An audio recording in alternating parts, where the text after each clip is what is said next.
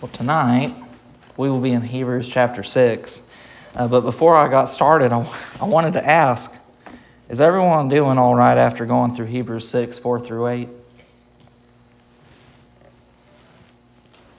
Well, good.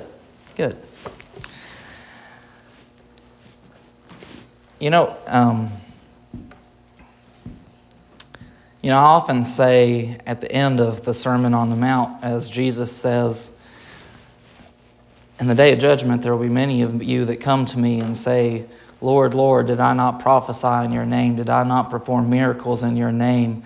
And I will say unto you, go away from me, I never knew you. That is the most terrifying sentence in all of the Bible.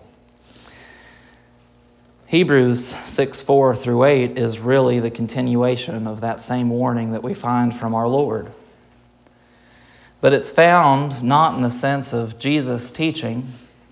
It's found in the sense of a teacher writing to the people that he loves. As we come to verse 9 this evening, we find that our author uses the words beloved as he addresses the people he is speaking to.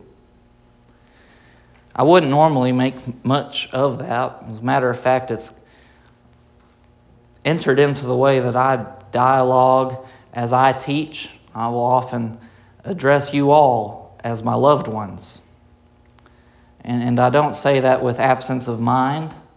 I don't say that as something that is just kind of to placate or make my sentence flow because I don't want to say you all, but because you are my loved ones. I do want to make something of it tonight. Our author does not use this word or phrase anywhere else in the entire letter of Hebrews.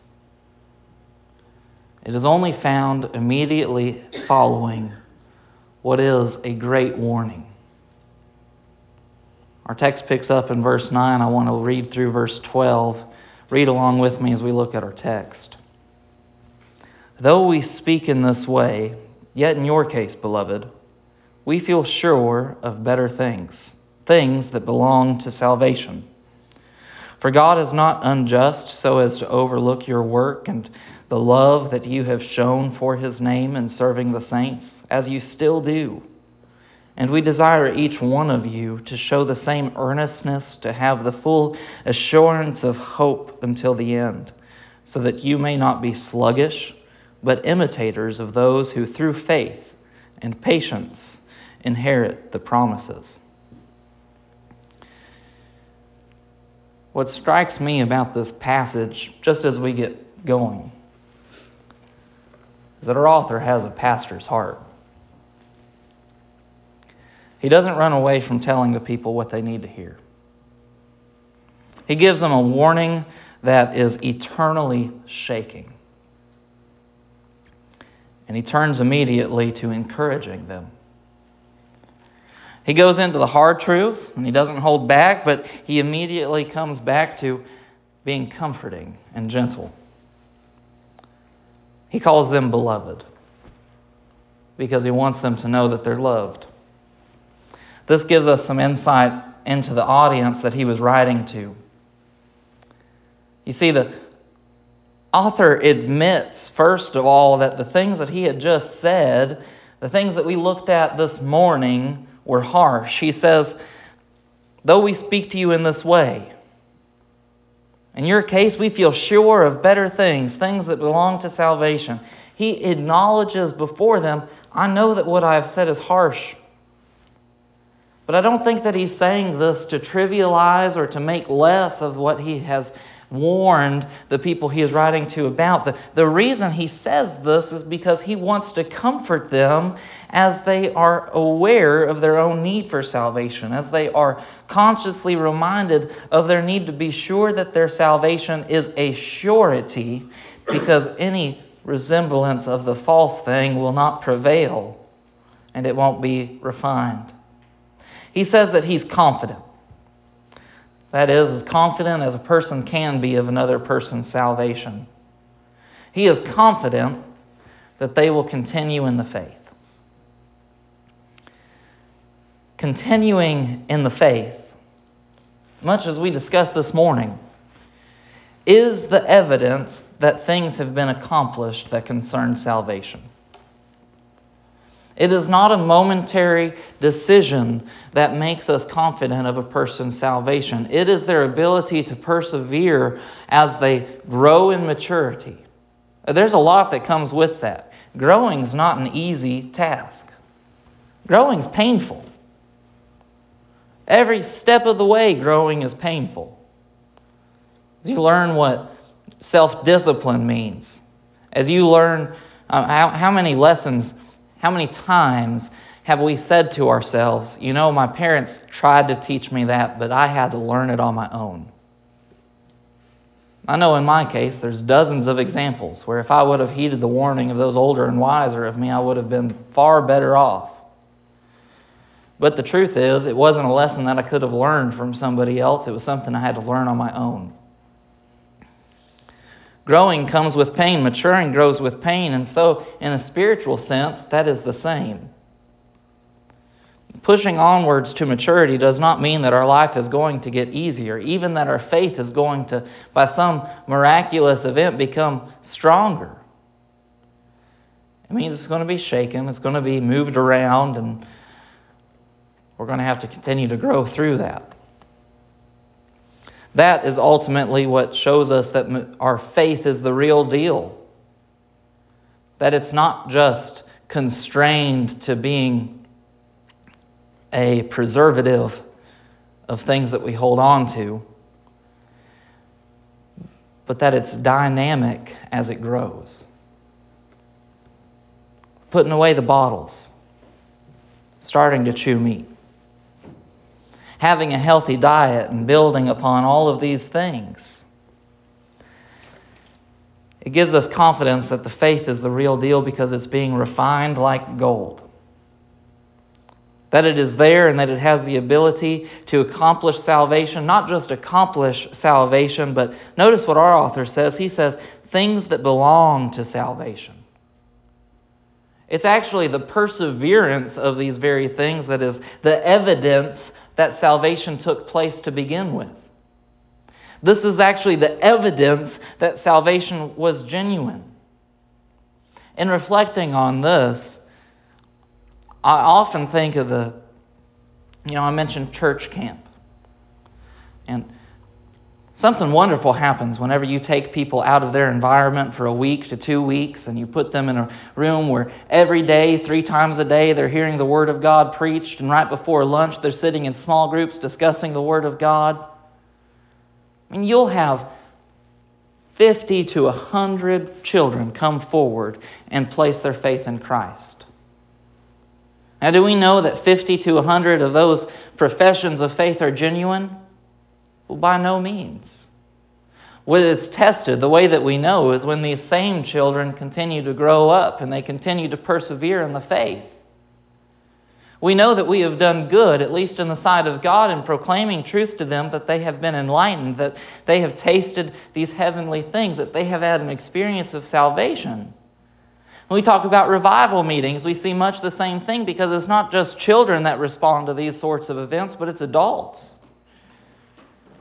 And I think even more likely in college areas where you have children who are engaging their faith in new ways for the very first time, no longer under the headship of their parents or grandparents, but they are experiencing these things for themselves, they begin to grow by leaps and bounds in their faith. And it's not something that should be discouraged, it's something that should be encouraged. We should protect them and we should offer them guidance, but at the same time, we have to give them the ability to grow on their own, to make their faith their own. The evidence of salvation is not born in a moment of profession. It is born in a lifetime of resolute commitment.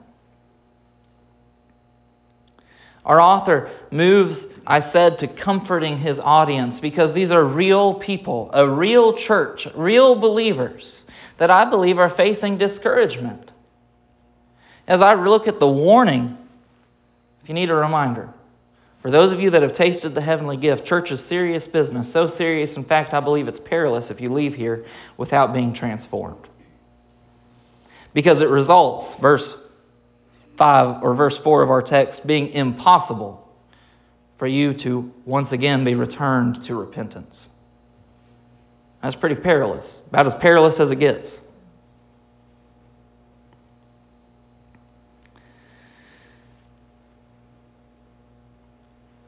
I've lost my train of thought. Every time I say that warning, it shakes me just a little bit. I'm not okay saying it.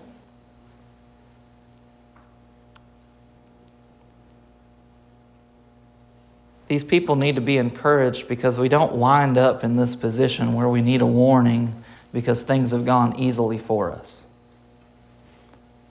The church winds up in this position because we succumb to complacency in our spiritual walk. We often talk about the backsliding Baptist.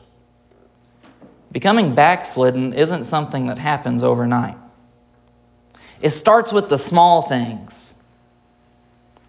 Well, I skipped my daily Bible reading this morning because I was in a crunch. Well, it's just the Wednesday night service that I'm avoiding. Well, soon enough, it'll be the Sunday night service, and soon enough, it'll be Sunday school too, and soon enough after that, I just go to church once a month. Soon enough, you're going to be a Christmas and Easter Christian. And soon enough after that, this text is going to be directed right towards you. Complacency is a slippery slope. The reason for this warning, the reason for the encouragement to push onward to maturity is because the spiritual reality of growth is that you're either growing or you're declining. There is no such thing as holding steady with God. We are either growing closer to Him in our walk or we are pulling and drifting further away. Well, we need to be encouraged. Maybe we have found ourselves in the position that we're a little complacent. We're a little apathetic.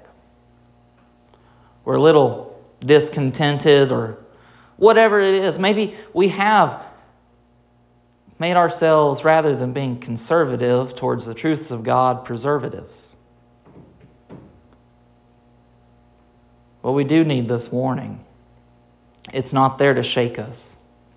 It's there to encourage us because we can be sure of these things that belong to salvation. And our author hinges this encouragement on what I think is the greatest source of strength that we could possibly find. Verse 10, he says, "For God is not unjust." I'll just pause there. For God is not unjust.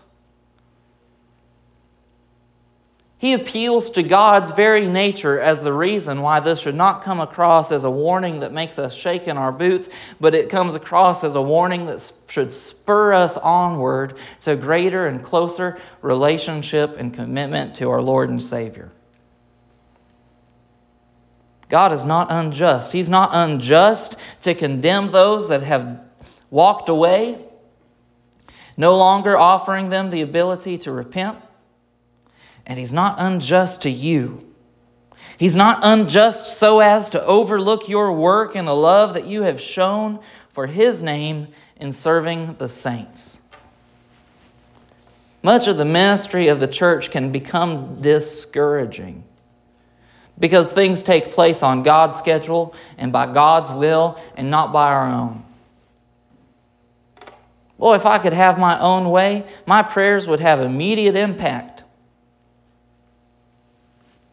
God, I pray that you would get the complacent stirred.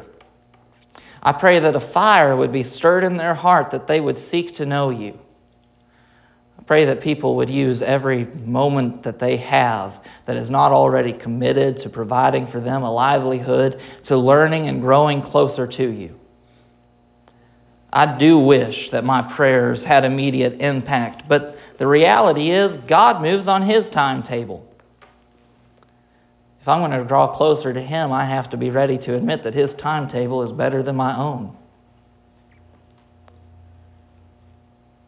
And so that love, even in my prayers, Even the expressions of love and going to visit people because we care about them. Even our expressions of love and being concerned for those who are lost and in need, those who are destitute. Even in all of these acts of service, especially in serving the saints, it's easy to become discouraged. Well, is it good for anything? It is. Our encouragement comes in that we should keep these things because it is the perseverance of our actions that prove salvation.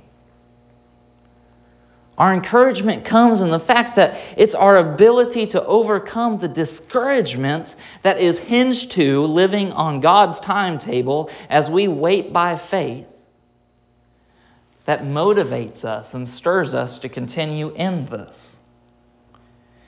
Listen, the spiritual danger of discouragement is real. We've all been there. I think this is something we've all experienced. We've all come into contact with discouragement either in our lives or discouragement in a spiritual sense. That's dangerous. Not just in the sense that we could say, well, you need to have faith. It's dangerous because when left there without somebody caring for us, it can lead to fatal missteps. It can ultimately drift on to a calculated rebellion that will result in the warning of our text in this morning coming to fruition. So what are these people that the author of Hebrews is writing to? What are they discouraged about? What has come upon them that has made them complacent or apathetic? What about our friends that depart us? How long does it take after becoming a Christian that your friends stop hanging out with you? Is it 1 to 2 years? 3 to 5 years? Some of you were saved so young you don't even know. That's good for you. Those of us who were saved later on in life know this to be the case. When there's such radical transformation in somebody's life, some of the crowds that they used to hang around with, although they try to maintain those relationships, those friends really just don't want to spend time with the holy roller.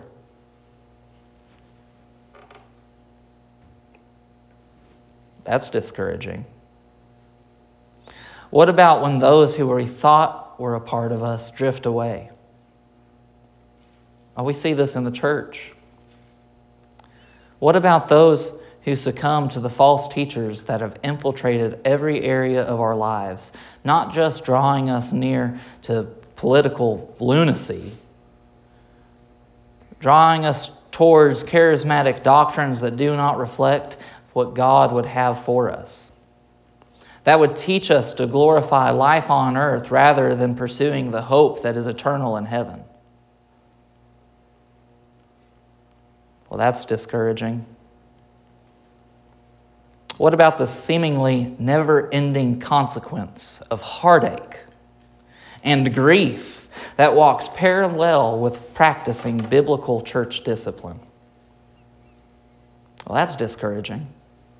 In fact, for many, it's become a reason not to practice church discipline at all. These things aren't meant to be easy. Our life on earth is not meant to be easy. We're called soldiers. What are we to do in such discouragement? What about the fatigue from praying? We need encouragement. Our encouragement comes in the promise of God. Because He's not unjust, He remembers us. It says God has not forgotten you. We are a people who know the truly revealed God, not grasping up in the air for some depiction of who the divine is, but a people who have a book given to us and inspired by the very breathed out Word of God before us, that we would not know Him as strangers, but that we would know Him as a people who come to meet their own Father. Tough love goes much further when it's spoken to us with a tender voice. When you look at the contrast between a perfectly holy God and a depraved man, the tough love that we find in the Bible in recognizing our own sinfulness does not come with the browbeating, Bible-thumping kind of roar, but it comes with the compassionate and gentle embrace of a brother. One that the Bible calls our very Lord and Savior, who is gentle with the wayward and the ignorant. Hebrews 5, verse 2. Our author gives us this encouragement, not as a means of stirring us up, but by making us recognize that there is something far greater for us than simply being complacent.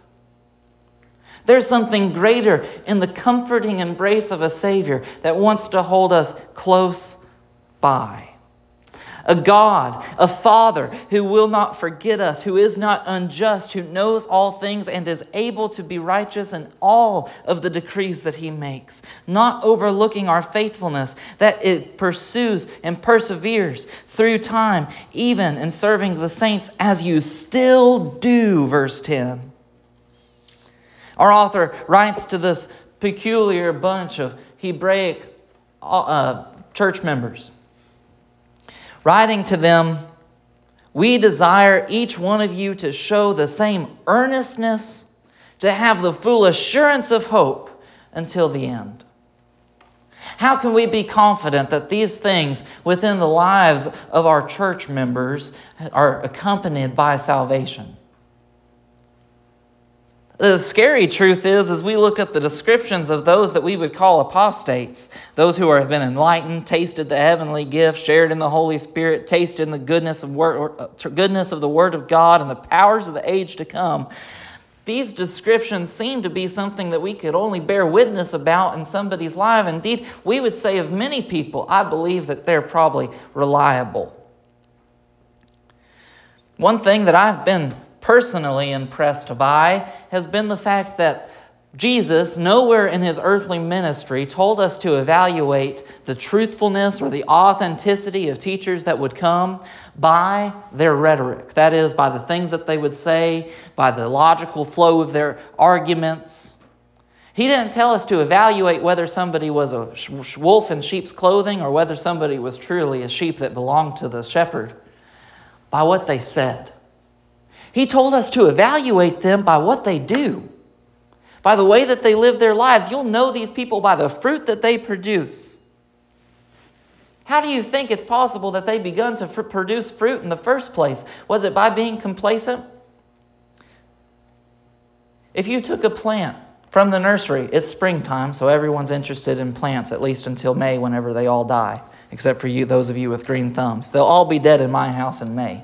But it's springtime, so if you take a plant from the nursery and you put it in whatever that infancy soil is, there's different kinds of soil, I've been told, and you leave it there all season long, will it survive? No, because there's no nourishment in the soil. It's a baby seedling. It gets all of its nourishment from the seed. The seed that has been brought forth for maturation possesses everything that it needs in order that it might grow.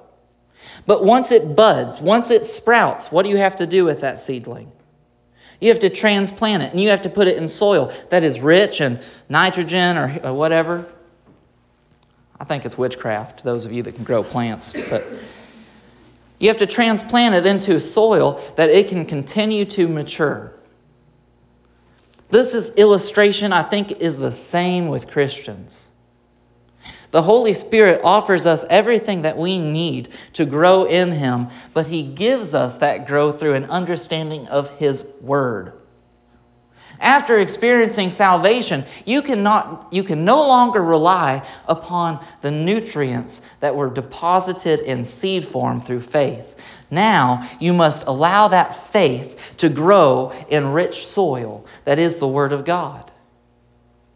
It's through this encouragement and maturation that leaves begin to grow with strength, that roots begin to plunge deep into the ground, so that we would not become like those of who Jesus spoke in the parable about the seeds scattered on 3 different soils, those seeds that were scattered along the rock.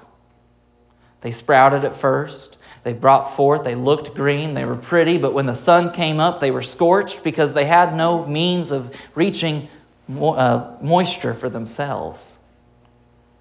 This is the encouragement that we find, that saints are able to, with earnestness, persevere growing in maturity, because our only obstacle is not just going to come from difficult passages that we need to read. It's going to come from a world that does not understand us, and because they do not understand us, condemns us. If you want to be ready for those external trials, we have to be mature. We must have deep roots. And in order for that to take place, we must, with the same earnestness with which we began, pursue what is, verse 11, the full assurance of hope until the end. Not because we're pursuing something that's absent-mindedly some way far off in the future, but because my expectation for my hopeful reality in every moment exists in the next moment that is to come. Speaking of eternal things, we cannot take our eyes off of the reality that we are presently in the last days. The clock's ticking. People are dying. If we're complacent, where are they going? Our encouragement comes from the fact that we know what is coming. Not only do we know it, but we have an answer for it. I know where I am going. And I'm going there because of a Savior that has procured it for me. With earnestness, I can pursue the full assurance of the hope that is until the end, with confidence that God is not unjust to forget these things, but rather that He is just to see that I have been obedient to Him. He promises not only to protect us by His sovereign hand in bringing us to salvation and persevering the saints by making salvation secure, but with a reward. This is how great the love of God is, not just that He protects us in salvation by bringing us to it, but even though we did nothing to earn salvation by our good works, He promises to give us a reward.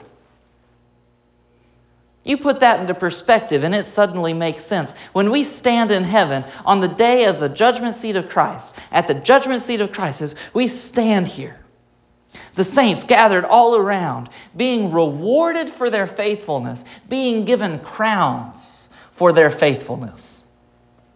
What are we going to do with those crowns? Recognizing the love that purchased us, not because of anything that we did, but because of what He did.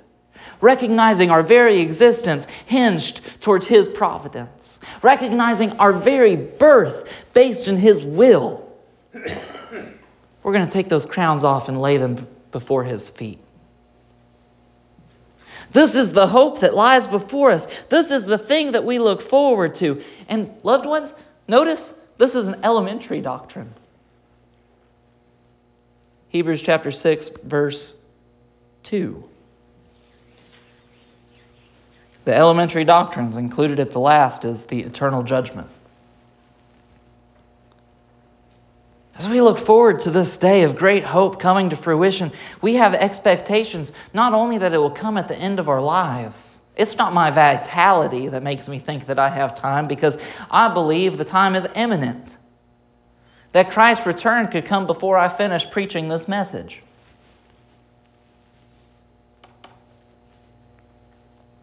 That if it doesn't come then, that it may come tomorrow.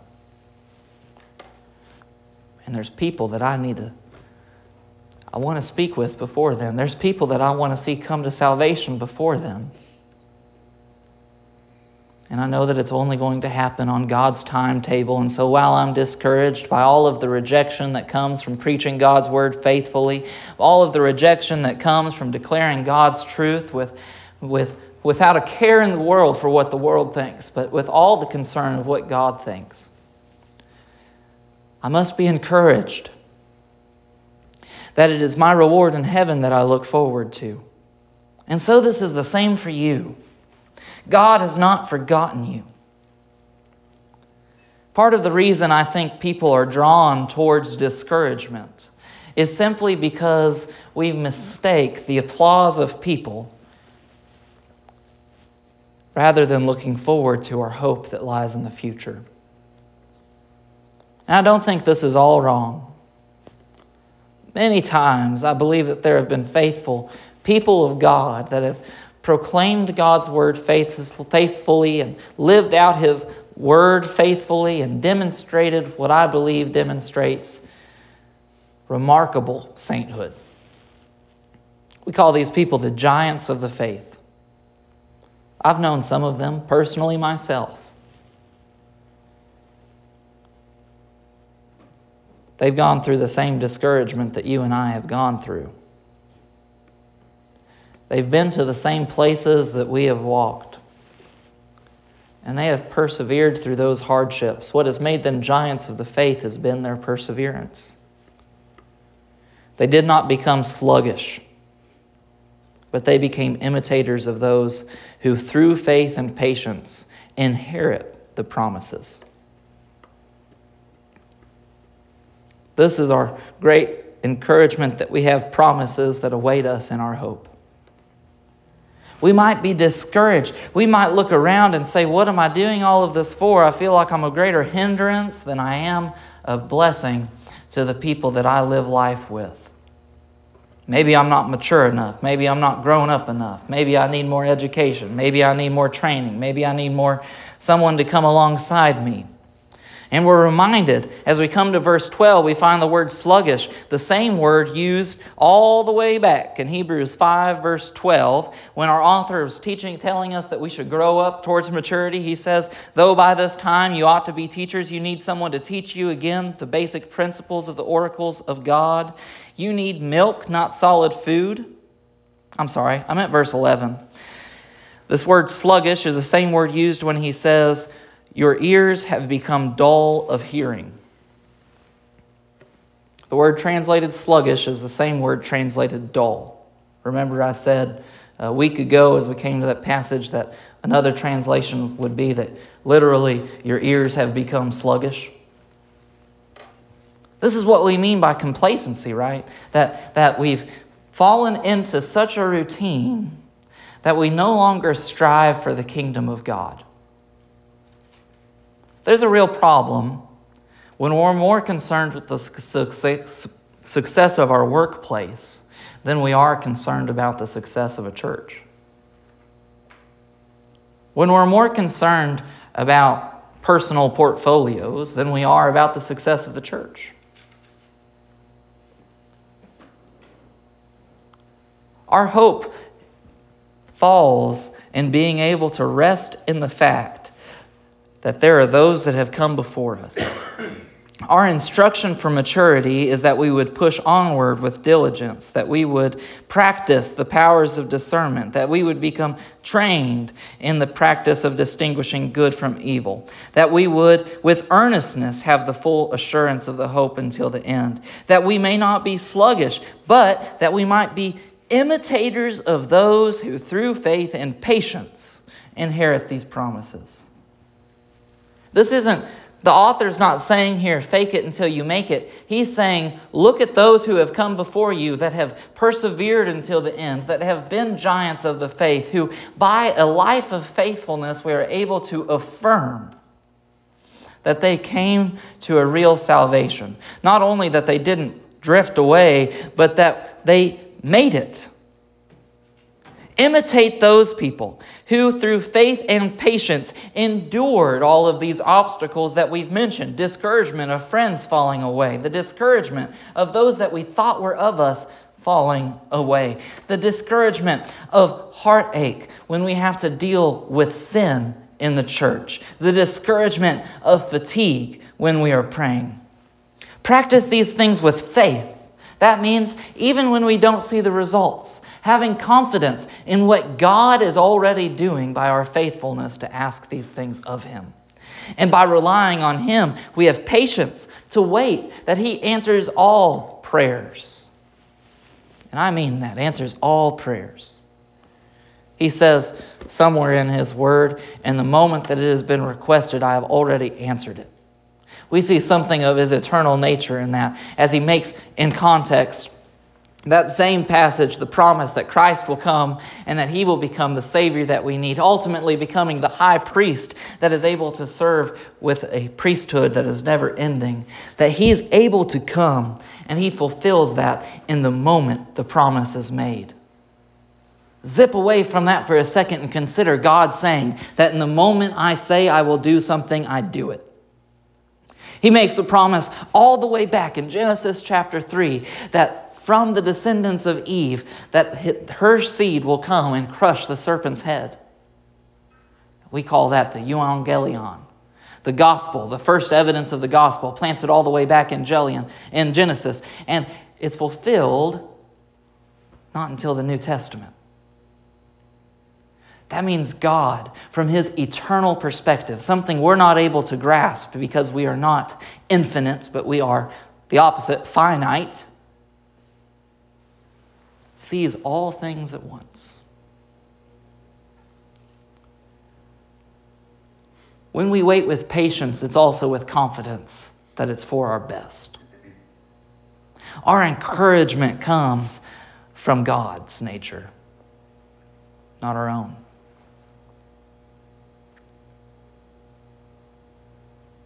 We have a full assurance of hope before us.